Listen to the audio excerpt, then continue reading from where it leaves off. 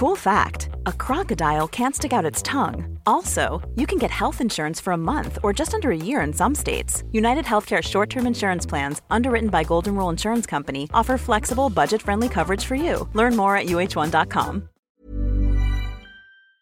Hej Anders Baring. Hej Fritte Fritzson. Hur är läget? Det är lite darrigt idag. Jag var på en middag igår. Trevlig middag med 4 andra män i min egen ålder. 60-årsåldern. Ja. Ja, Roligt. Ja, faktiskt en av dem är 69. Ska jag dra åldrarna eller? 69, 47 och en halv kan man säga. 42, 39, 36 i åldrarna. Vi kan kalla dem 36-åringen, 39-åringen, 42-åringen, 47-åringen och 67-åringen. 9-åringen. 69-åringen. Ja. Och vi var hemma 69-åringen i hans villa i Älvsjö. Där vi vräkte i oss jävligt god mat som jag hade tänkt ut. Det var en, hur tänker du när du tänker ut mat? Jag tänker att jag börjar med huvudrätten. Och i det här fallet så hade jag bestämt mig för det som killar gillar, nämligen oxfilé och bearnaisesås. Och då tänker jag att vi ska ha något lätt till förrätt. Då hade jag köpt avokado, gröpt ur dem och sen så grovhackade jag avokadon. Hackade också 3 hektar räkor, 2 ganska starka chilifrukter, en kruka koriander, en kruka mynta och så pressade jag på 1,5 lime på det. Blandade ihop lite salt. Så la jag tillbaka den här röran i avokadoskalen och det var gott. Och 42-åringen gick ju bananas över den här förrätten. 42-åringen, ska se vem det var som tyckte det var godast. 42-åringen tyckte det var godast. 42-åringen är den som han sa också, ja med mynta, koriander och lime kan inget gå fel. Tror jag, så. Något sånt. Det är ju namnet på en kokbok. Men även det killar gillar, det är också namnet på en kokbok. Ja. Ja, det är kanske en idé att vi ska ha en kokbok av det här. Det är ett matlag som man turas om. Ja, men sen så satt vi då tittade ut över ett väldigt vårvackert Älvsjö. Och Älvsjö kan vara väldigt vackert på våren. Och hällde i oss en del alkohol också. Och blev allt mer personliga ju mörkare det blev utanför huset. Så det blev så mörkare blev historien? Ja, faktiskt. Och de kommer jag inte att berätta här. Nej. Men det var övergrepp.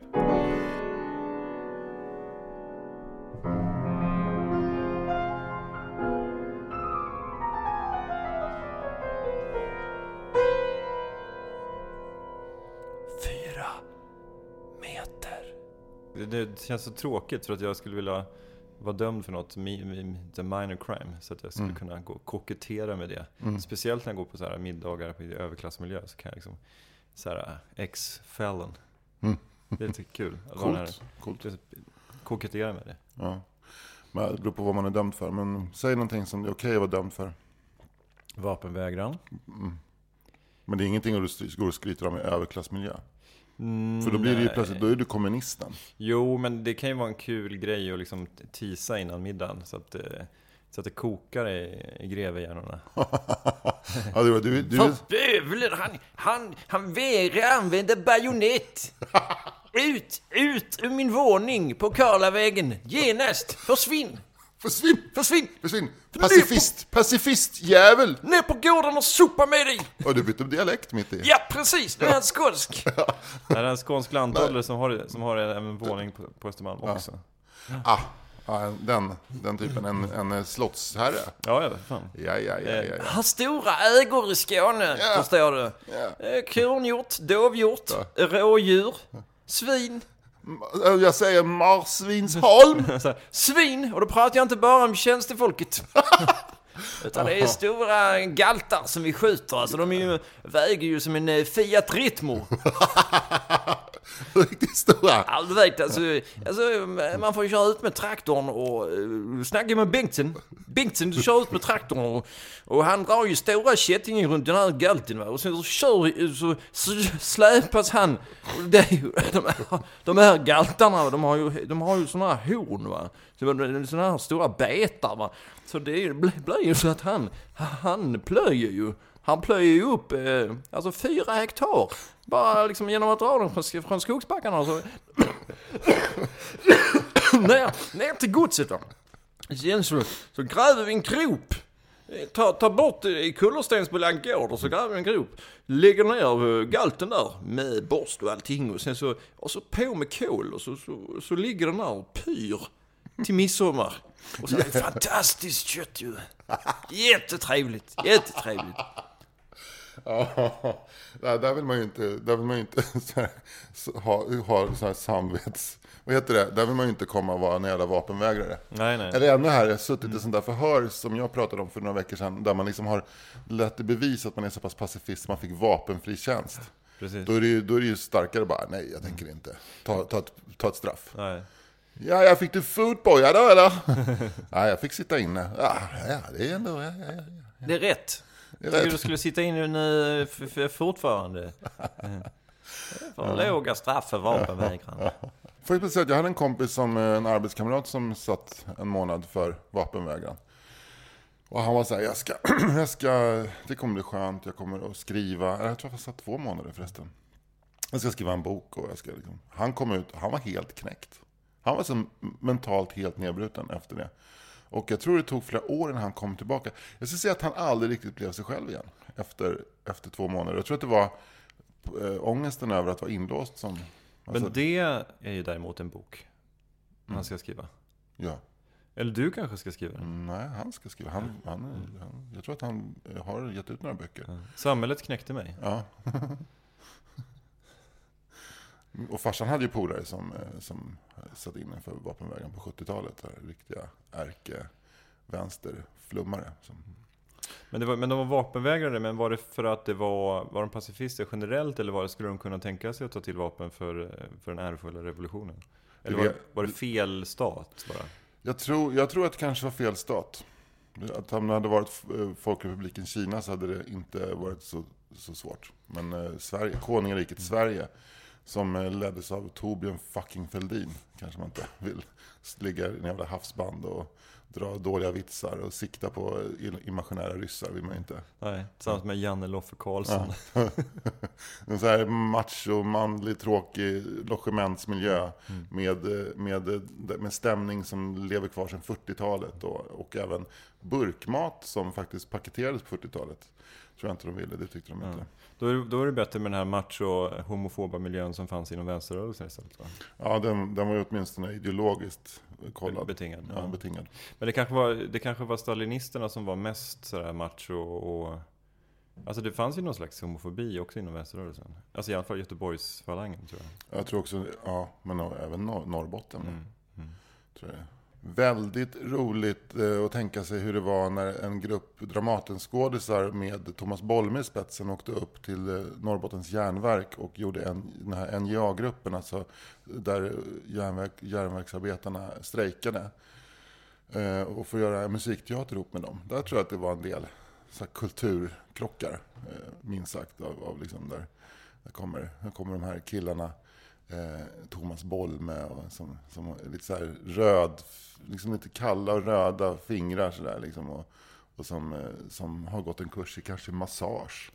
Och har också studerat Janoffs primalskriksterapi, och så träffar de här känslomässigt tillknäppta Norrbottens kommunisterna. Jag tror att det var en del. Men det var också så att han fick inte riktigt respekt för han kunde inte ta liksom en het kastrull. Alltså det var liksom att man skulle ha såna här smedhänder. Ja. Det var viktigt att man skulle kunna... Ja. Det var viktigt att man... Så när man åkte skoter i minus 28 grader, då skulle man inte ha handskar. Och när man tog i så här hett järn, då skulle man heller inte ha handskar. Det var någonting med händernas kraft. Ja, precis. De skulle kunna ta glödande sån här gjutjärn direkt ur ässjan med händerna. Men de pallade inte om man sa så här: hur mår du egentligen? Du, tittar du på tv-serien The Handmaid's Tale? Nej, men jag tittar på alla skribenter och tv-kronikörer som skriver om den. Ja, det är ju och just också att alla är så i chock över att Elisabeth Moss är scientolog, alltså huvudpersonen. Men det är roligt för att det är så här, man har ju koll på Tom Cruise, John Travolta. Och sen är det väl Leonard Cohen. Ja, Han har varit, va? Eller? Ja, jag gick ju ut på Twitter med en liten lista på folk som var scientologer. Där så nämnde jag också Leonard Cohen. Men då reagerade folk ganska starkt och sa att han var med en kort period på början på 70-talet när han sökte väldigt mycket. Charles Manson hade ju också varit med. Men han lämnade scientologerna och tyckte att det var lite för crazy för honom. Men det finns ju så här listor på nätet där man kan se så you didn't know that these people are, och sen så kan det vara mormons eller Jehovas vittnen eller muslimer. Morons. Eller morons. Va? Trump? Det är helt sjukt. Är han moron? Church of Moron. Charlie Sheen. Så här, Emilio Estevez också.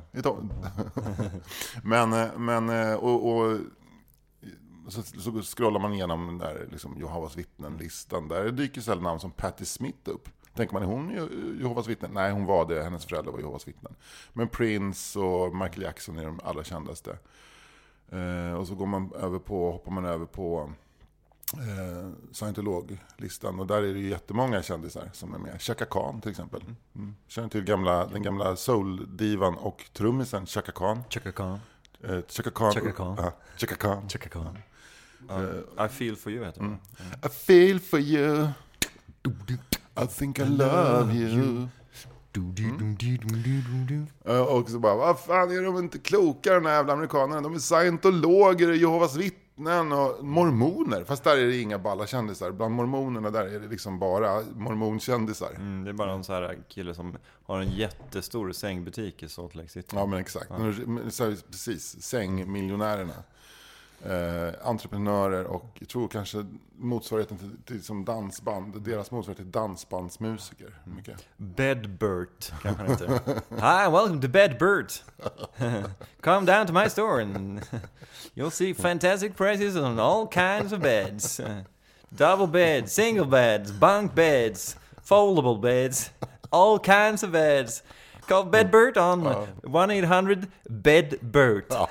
Hur funkar det? Trycker man bokstäver då på telefonen? Ja, det finns ju ett ABC, 2 så. Det är som på de gamla bankomaterna. Jag fattar. Och frågar man Bedbert, hur mår du egentligen? Så då exploderar han inifrån. I feel like shit. I think I have to go rest. In a bed from Bedbert! Men, och då så på listan över scientologer så har då plötsligt Elisabeth Moss, den här känns väldigt moderna, hipstriga skådisen. Hon var med i Mad Men, hon var med i den brutalt överskattade nyzeeländska serien Top of the Lake, spelar hon väldigt bra där. Och nu är hon också spelar huvudrollen i den här serien The Handmaid's Tale, som handlar om en värld som i mångt och mycket påminner om, inte scientologin, men en sekt. Så där hon är liksom en fri, skön brud från New Jersey som nu plötsligt är tvungen att underkasta sig den här otroligt kvinnofientliga sektens bizarra regelverk. Och så som har tagit över samhället, kan man säga då, eller? Det kan man säga. Ja, men det handlar om att det liksom, kvinnor har blivit mer och mer infertila och att man måste kontrollera kvinnors på något sätt kroppar för att kunna fortplanta den mänskliga rasen helt enkelt. Ja, det är precis. Ja. Så då har det uppstått någon form av samhälle som man skulle kunna jämföra med talibansamhälle. Det är väl den bästa liknelsen. Men att Elisabeth Moss är scientolog, det är så konstigt tycker man. Och jag kan hålla med om att det är lite obehagligt när någon som man är så förtjust i tillhör en bizarr psykotisk sekt. Men samtidigt så känner jag, dels vet vi väldigt lite om scientologin. Så jag bestämde mig för att försöka ta reda på lite om scientologin. Jag vet egentligen ingenting. Vi bestämde oss för att ta reda på mer om scientologin. Göteborgs TV åkte till USA. But do you think, do you really believe in all these courses and testings and did Roll N.L. Hubbard really, did he wanted all this? När jag senare går tillbaka med en dold mikrofon, då blir budskapet ett helt annat. Well, you know, women, they are second class. They are like second class kind of humans. Jag noterar att han pratar väldigt dålig engelska också. Jag noterade att jag själv pratar bättre engelska. Jag noterar att jag själv pratar bättre engelska än Tom Cruise. Ja, alltså, jag tänker, min korta slutsats är att scientologin är, det är en framgångsteologi. Det är egentligen ett självhjälpsprogram. Där du genom att liksom gå igenom olika kurser som du betalar dyra pengar för når framgång. Hittar så att säga, du når någon form av samklang mellan ditt andliga jag och ditt kroppsliga jag. Och om man tittar på Elisabeth Moss så har hon ju lyckats. Alltså för henne, hon skulle vara en idiot om hon lämnade scientologirörelsen nu när hon är som en av världens mest hyllade skådespelerskor och får göra precis de roller som passar henne. Så vore hon ju en idiot om hon drog sig ur. Jag förstår verkligen att hon liksom... Men jag tänker på det skådespelare känns ju också som det ultimata objektet att värva till en sån organisation. För om man tittar på så unga män och kvinnor som går till teaterhögskolorna, det om något är ju en sekt i sig. Ja. Alltså man ger upp sin identitet och man håller på med märkliga gruppövningar och man ska liksom släppa allt, liksom all prestige. Och, alltså de teaterlärarna är ju liksom typ så här scientologi light-människor, vissa av dem. Och då är det ju inte så konstigt, eller jag har verkligen full förståelse för att om man är den typen av människa som har sökt den vägen i livet och att man blir scientolog, det är ju liksom bara, det är ju nästan logiskt. Ja, absolut, det är verkligen sant. Vilket jag också gör. Du har också på lite med teater, va? Ja, det är väl att ta i, men alltså jag har liksom surrat i kanten av teatervärlden, kan man säga. Ja, men jag minns, jag var ju med i en teatergrupp för länge sedan och sökte scenskolan. Så just den här obehagliga känslan när det dyker upp en ny teaterlärare som heter konstigt, typ så Jyri Lederman eller Kerstin Steinbach. Som tar plats i rummet och folk plötsligt så här kastar hela sitt liv, eller allt det de vet om sitt liv över ända och liksom bara öppnar alla sinnen mot den här nya teaterläraren. Det är verkligen en bra iakttagelse att teatern är sekteristisk. Det är det som kan göra det lite obehagligt. Och sen så också att vi som inte är skådespelare projicerar rollen på skådespelaren och Kevin Bacon verkar ju vara ett svin. Det ser man ju i Sleepers liksom. Ja, just det. Ja. Men är inte det liksom ett lackmustest på hur begåvad man är? Jo, eller? Det. Jo, men framförallt så är det så att man projicerar positiva egenskaper. Att Elisabeth Moss till exempel, hon spelar ju alltså vettiga karaktärer. Ja, men lite mer så att hon verkar vara en fin människa. Ja, men exakt. Men det är en annan diskussion. Men vi har kanske varit inne på det någon gång. Ja. Jag vet inte, jag kommer inte ihåg. Det här är ju ändå 39 avsnittet. Ja, men i alla fall så kände jag att jag vet inte så mycket om scientologin. Så jag läste, och det finns en Wikipedia-artikel. Och jag tror att den Wikipedia-artikeln bygger på material som har läckt ifrån scientologerna. Så att om du är scientolog och lyssnar på de hemligheter jag kommer att avslöja nu, så fan, håll inte på osäker dina vapen och ta reda på jag bor. Utan det här kommer från Wikipedia. Så det är inte mig du ska skjuta, utan det är Wikipedia. One size fits all seems like a good idea for clothes until you try them on. Same goes for healthcare. That's why United Healthcare offers flexible, budget-friendly coverage for medical, vision, dental, and more. Learn more at uh1.com. Ryan Reynolds here from Mint Mobile. With the price of just about everything going up during inflation, we thought we'd bring our prices down. So to help us, we brought in a reverse auctioneer, which is apparently a thing. Mint Mobile Unlimited Premium Wireless. How to get 30, 30, bit to get 30, bit to get 20, 20, 20, bit to get 20, 20, bit to get 15, 15, 15, 15, just $15 a month? Sold! Give it a try at mintmobile.com/switch. $45 up front for 3 months plus taxes and fees. Promo rate for new customers for limited time. Unlimited more than 40 gigabytes per month. Slows full terms at mintmobile.com.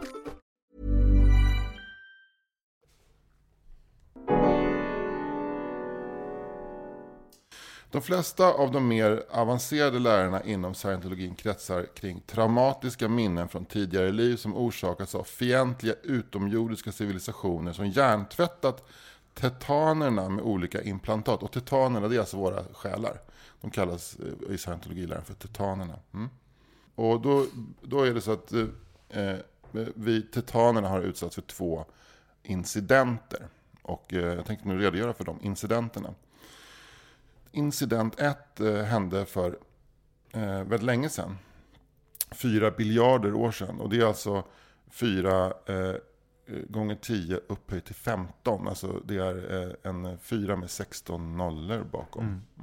Det är länge sedan. Innan Big Bang. Alltså det är ju ungefär 1 miljon gånger. Nej, 1000 gånger så länge sedan som Big Bang. Så 1000 universum har förflutit. Men det finns ju ingenting som säger att det inte har funnits någonting innan Big Bang. Verkligen, nej, precis. Så än så länge är det vattentätt, va? Jag tycker att det är ganska vattentätt, för det är en sån hysteriskt hög siffra. Varför drog han till med det om det inte är sant? Alltså den kanske kan säga så här 200 miljarder. Precis, varför sa du att din kuk var 29 centimeter? Ja, exakt. Varför är det så specifikt? Ja, precis. Hade du sagt typ 30 då hade jag, men när du är så specifik. 29,3. Ja, precis. Och för 4 biljarder år sedan så utsattes titanerna för ett högt knäckande ljud som följdes av en flodvåg av luminescens som man kan klicka på då och se vad det betyder. Jag skiter i det. Som i sin tur följdes av en häststridsvagn med en trumpetande kerub. Sen blev titanerna överväldigade av mörker. Det här implantatet ska då öppna porten till universum, och dess traumatiska minnen ska ha skilt titanerna från deras tidigare statiska gudalika tillstånd. Så det här är alltså ett förmänskligande av titanerna. Ja, och ett grundläggande trauma. Och sen var det lugnt, kan man säga, i typ 4 biljarder år. För att nästa tidsangivelse är betydligt närmare tid. Incident 2, eller The Wall of Fire. Detta är den mest uppmärksammade av scientologikyrkans hemliga lärare, påstått ha ägt rum för 75 miljoner år sedan. Den onde Xenu härskar över den galaktiska konfederationen, fraktade miljarder utomjordingar till jorden och dödade dem i vulkaner med hjälp av vätebomber. Efter detta åkte deras odödliga själar titaner upp i atmosfären, där de tillfångatogs och placerades i 3D-biografer där de hjärntvättades med hjälp av filmer. Det så kallade R6-implantatet. Det är roligt att de ger ett namn. Ja. Sedan släpptes titanerna ut och har därefter klamrat sig fast vid människorna som ett slags andliga parasiter, kroppstetianer, och orsakar olika problem. Målet med OT3 och de högre nivåerna är att med hjälp av auditering frigöra sig från dessa kroppstetaner.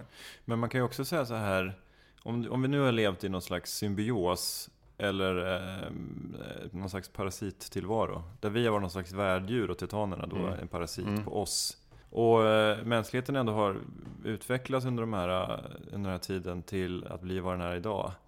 Med möjlighet till wifi, bluetooth och penicillin. Nu nämner jag bara de 3 mest viktigaste uppfinningarna.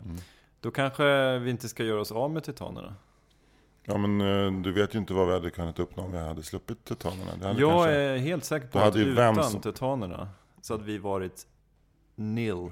Så du är så kallad, du är anti-scientolog. Du är inte bara skeptisk till scientologin. Du intar en totalt diametral motsatt ståndpunkt. Som utgår från scientologernas lära. Men jag är scientologernas jude, kan man säga. Att jag liksom är med liksom hela vägen fram till så här, Johannes döparen och Jesus, dit är med. Men sen så, när de kristna då, eller Jesus-troende då, menar att Jesus, han är Messias eller han är Guds son, då stannar jag. Då drar jag i nödbromsen. Och samma sak här. Jag är med hela liksom vägen fram till att titanerna har liksom 3D-biografen, absolut. Det här att den här vulkangrejen, ja absolut, jag köper det. Men jag menar att vi gör ett stort misstag om vi ska gå upp på de här högre OT-nivåerna. Alltså du är med så långt, men du tycker att vi ska låta oss bara gilla läget. Jag är en scientolaf. Ja, det är du. Men det är roligt med en nyandlig religion som hävdar att man inte ska förändra någonting, utan budskapet är let it be. Ja, låt det vara som det är. Ja. Men så att jag kan hålla med om mycket, men sen så liksom det är liksom grundläggande, alltså slutsatsen av allting. Det där jag inte riktigt köper det. Alltså det som jag vill komma till, det är att jag fattar att Elisabeth Moss är med i Scientologikyrkan därför att den säger: om du bara får kontakt med din titan eller liksom frigör från den, så kommer du uppnå. Men när det blir så specifikt så att utomjordingar den onde Sanu tvingade Tetjanen att sitta i en 3D-biograf. Där kände jag att det blir för tok crazy. Alltså det måste ju även den mest förhärdade scientolog Tom Cruise ha tyckt så här, kan det verkligen vara så här? Men är det inte så här samma mekanismer som är allting annat i samhället? Att om man har hållit på med något i 20 år, alltså då ska det jävligt mycket till om man ska lämna, för att då på något sätt tappar man ju hela sin trovärdighet. Alltså det krävs väldigt mycket mod. Det var alltså som om man har liksom blivit solovårad och blivit lurad av någon i så här 10-15 år och liksom är 2,5 miljoner fattigare på grund av att man har trott att någon har varit liksom en sovjetisk brigadgeneral som behövde hjälp med viss underrättelseverksamhet i dåvarande Östtyskland. Så då kanske man inte skäms lite för det. Så det ja, kanske. Men det hemska är ju, som är som ont på riktigt, det är ju alltså att de utnyttjar ju osäkra människor. Och knyter dem till sig och gör dem till mentala liksom fångar i sin klubb. Men det är de ju inte ensamma om i den religiösa världen. Det finns ju fler. Jo, men alltså skillnaden är liksom om du liksom blir mer eller mindre inlurad i pingströrelsen, så liksom, där är det ju inte så att pingst liksom pastorn liksom hela tiden säger nu ska du gå en kurs för 18 000 kronor, utan där är det mer, alltså nu är du med i församlingen och nu vill jag att du kokar kaffe på söndag, för det ingår liksom i förpliktelsen där. Jag tycker det är på ett annat plan där. Och sen så är det ju samma mekanismer kring tryggheten i gruppen och andra sådana här gruppdynamiska aspekter av det hela. Men en vanlig inom citattecken med frikyrka, det där ekonomiska incitamentet tror jag inte finns på samma sätt. Nej. Roligt att du just säger att nu ska gå en kurs för 18 000, för det var så mycket som en teaterkurs jag valde att gå efter att ha träffat en av de här guruliknande scenskolelärarna som hon tipsade mig om en kurs. Vad kostade 16 000 terminen? Du träffade en kille från Rumänien, han heter Vlad Dracul. Ja. Han sög ut din livskraft. Ja, det gjorde han. Ja. Men hur kommer du liksom se på Elisabeth Moss nu framöver? Ja, men jag fattade ett beslut att inte bry mig om. Det måste man. Alltså, dels att vi har en överspänd syn på religion. Vi som är så in i helvete sekulariserade här i Sverige. Alltså, jag kommer inte heller bry mig om att Prince var Jehovas vittne eller att Sting är tantra-buddhist. Jag kommer inte bry mig om att Sting får multipla orgasmer varje kväll. När han sitter i så här, samma ställning i 3 timmar. Jag kommer inte bry mig om det. Det är liksom det är hans grej. Alltså jag gillar att han spelar bandlös bas och sjunger vackert. Det gillar jag. Jag gillar att det är tight musik.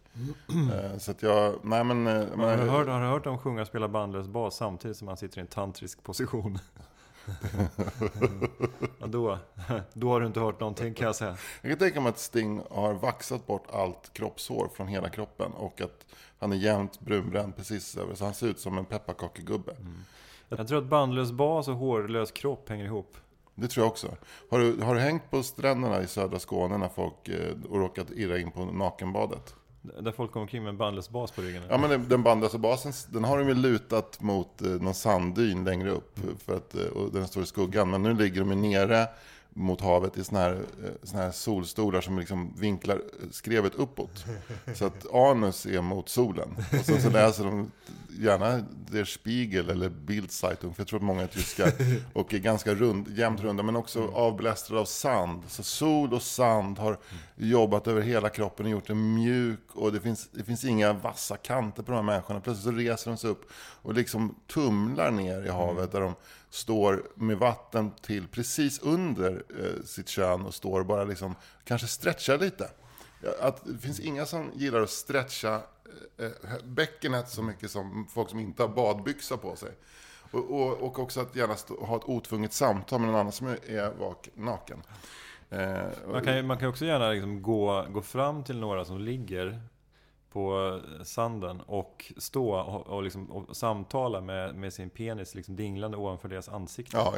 Det är ju inga konstigheter. Nej, det är inget konstigt. Men jag tänker att den där avancerade solstolen med anus mot sol, att det är någonting med att de har ett litet GPS-chip in i rumpan som gör att så stolen vrider sig liksom. Det är som en liten intelligent device vrider sig mot solen och så riktar sig, och så när solen blir svagare så trycks anus upp mer och mer så att man blir mer konformad ju längre på eftermiddagen det går, och sen så liksom vrider det sig som någon slags mänskligt solur.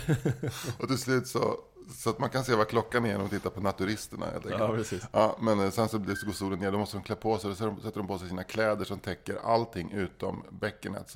Det är som ett par leggings som går upp till... om man tänker att du är man och står, penisen pekar rakt ner, så gör en linje från penisen ut över låren. Där slutar leggingsen. Och sen en tjock tröja som slutar precis ovanför bäckenet. Så går man upp till sin bil och så... fjärrstyr med nyckeln och så hoppar man in och kör. Har du kört bil naken någon gång? Nej. Har du? Nej, alltså långt ifrån. Långt ifrån. Jag har kört bil mycket barfota däremot. Så här, men det känns som en Gotlandsgrej.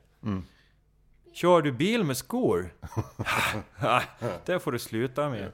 Titta på mina hälar. Det är så tjock hud här på hälarna. Och det är för att den har legat mot den lilla matten, botten på bilmatten.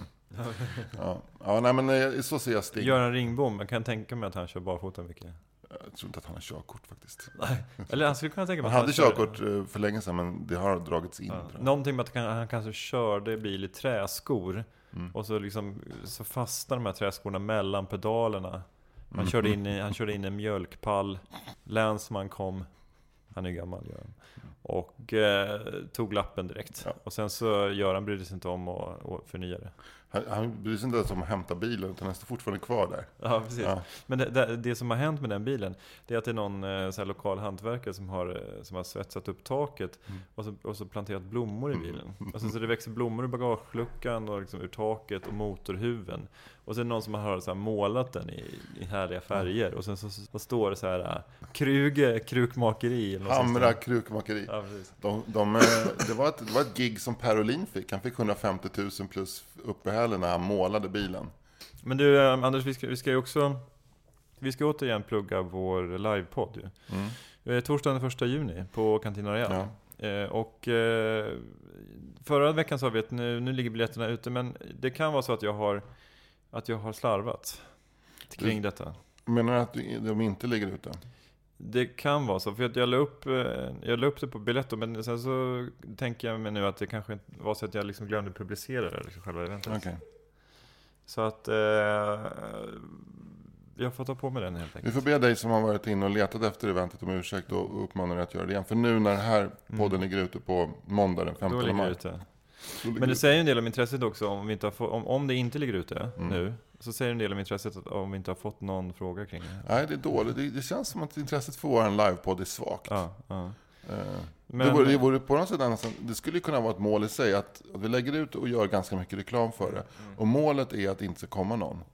Och att vi ska sitta i ett tomt rum och livepodda. Det skulle ju faktiskt också kunna bli spännande. Ja, jag bryr mig inte. Ja. Jag bryr mig inte. Utan alltså jag vill inte ha några så här medgångslyssnare, utan jag vill att de som kommer ska liksom verkligen uppskatta det de får. Ja, jag vill inte heller att ni ska komma dit för att ni tycker synd om oss, utan ni måste komma dit om ni tycker att det kan bli spännande och kul att se mig och Fritte i vår fulla potential, nå vår fulla potential under 2 timmar på en scen. Tror jag kan bli rätt kul, men det är också intressant vad som skulle hända om ingen kom. Det är jävligt spännande. Det blir så här livepoddarnas Schrödingers katt på något sätt. Ja. Märkte att jag sa fast jag inte visste vad Schrödingers katt var. Ja, men det är något så här metafysiskt liksom, paradox som en katt i en låda liksom, alltså, är den levande eller inte, alltså om man inte öppnar lådan. Så. Ja. Det är något, alltså det är en så här metafor som används kanske lite väl mycket, kan jag tycka. Alltså, är det liknar den metaforen om ett träd faller i skogen, hörs det då? De är sysslingar, de två. Ja, de är sysslingar. Ja. Är det något annat som du skulle vilja berätta om, evenemangstips eller så? Jag har en. Jag körde lite stand-up igen. Och jag var på det här TS Kaos för en vecka sedan. Det var jävligt roligt. Jag hade skitkul faktiskt. Och vilken bra klubb det är, måste jag säga. Väldigt så här, publiken är så otroligt. De vill verkligen bara ha kul. Och körde gammalt material. Jag fick också in det här med, som du sa, att jag skulle få in någonting om revy. Och lyckades sy ihop det rätt snyggt med Hasse och Tage och att det hängde en massa bilder på gamla revyrövare. Det var väldigt bra. Ja, alltså, det var svinkul. Och då var Anton Magnusson där. Eller som han är mer känd som kanske Mr. Cool. Och han hörde av sig till mig sen efteråt och frågade om jag ville komma till hans klubb. Specialisterna på Dovas i Skanstull, där jag nu har tackat ja till att göra ett gig på torsdag den 18 maj ska jag framträda där med de här skämten då. Kanske inte revyskämtet, för det var väldigt bundet till Scalateaterns källare, men massa andra roliga grejer. Det blir bostadsförmedlingen, det blir döden, det blir lite om min självbild och sen så kommer jag avsluta med en grej om barndomen. Och kanske något nytt också. Underbart. Jag kom på att den på måndag, så den här podden kommer ut. Den 15 maj. Ja, då uppträdde jag på Greven, komedi, på Cantina Real. Gör det? Jag kör där tillsammans med en massa andra roliga komiker. Det är en klubb som Nisse Hallberg och Henrik Nyblom har. Dit kan man komma och det kostar en hunka i dörren, va? Ja, det kostar en hunka i dörren. Ja, om man har käkat på restaurangen så kostar det en 50-lapp i dörren. Jag kan lova er att det kommer bli en svinkul kväll. Det är en massa roliga komiker som kommer. Ja, men det var bra. Jag kanske kommer dit och kollar. Ja, du är varmt välkommen. Ja. Anders Barring. Fritte Fritzson. Det har varit ett nöje. Tack. Hej då. Hej då.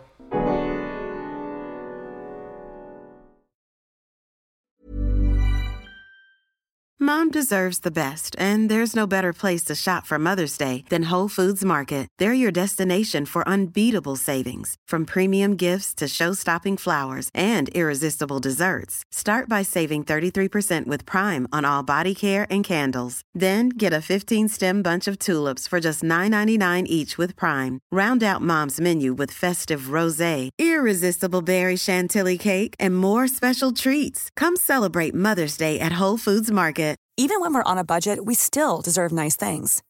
Quince is a place to scoop up stunning high-end goods for 50 to 80% less than similar brands. They have buttery soft cashmere sweaters starting at $50, luxurious Italian leather bags, and so much more. Plus, Quince only works with factories that use safe, ethical, and responsible manufacturing. Get the high-end goods you'll love without the high price tag with Quince. Go to quince.com/style for free shipping and 365-day returns.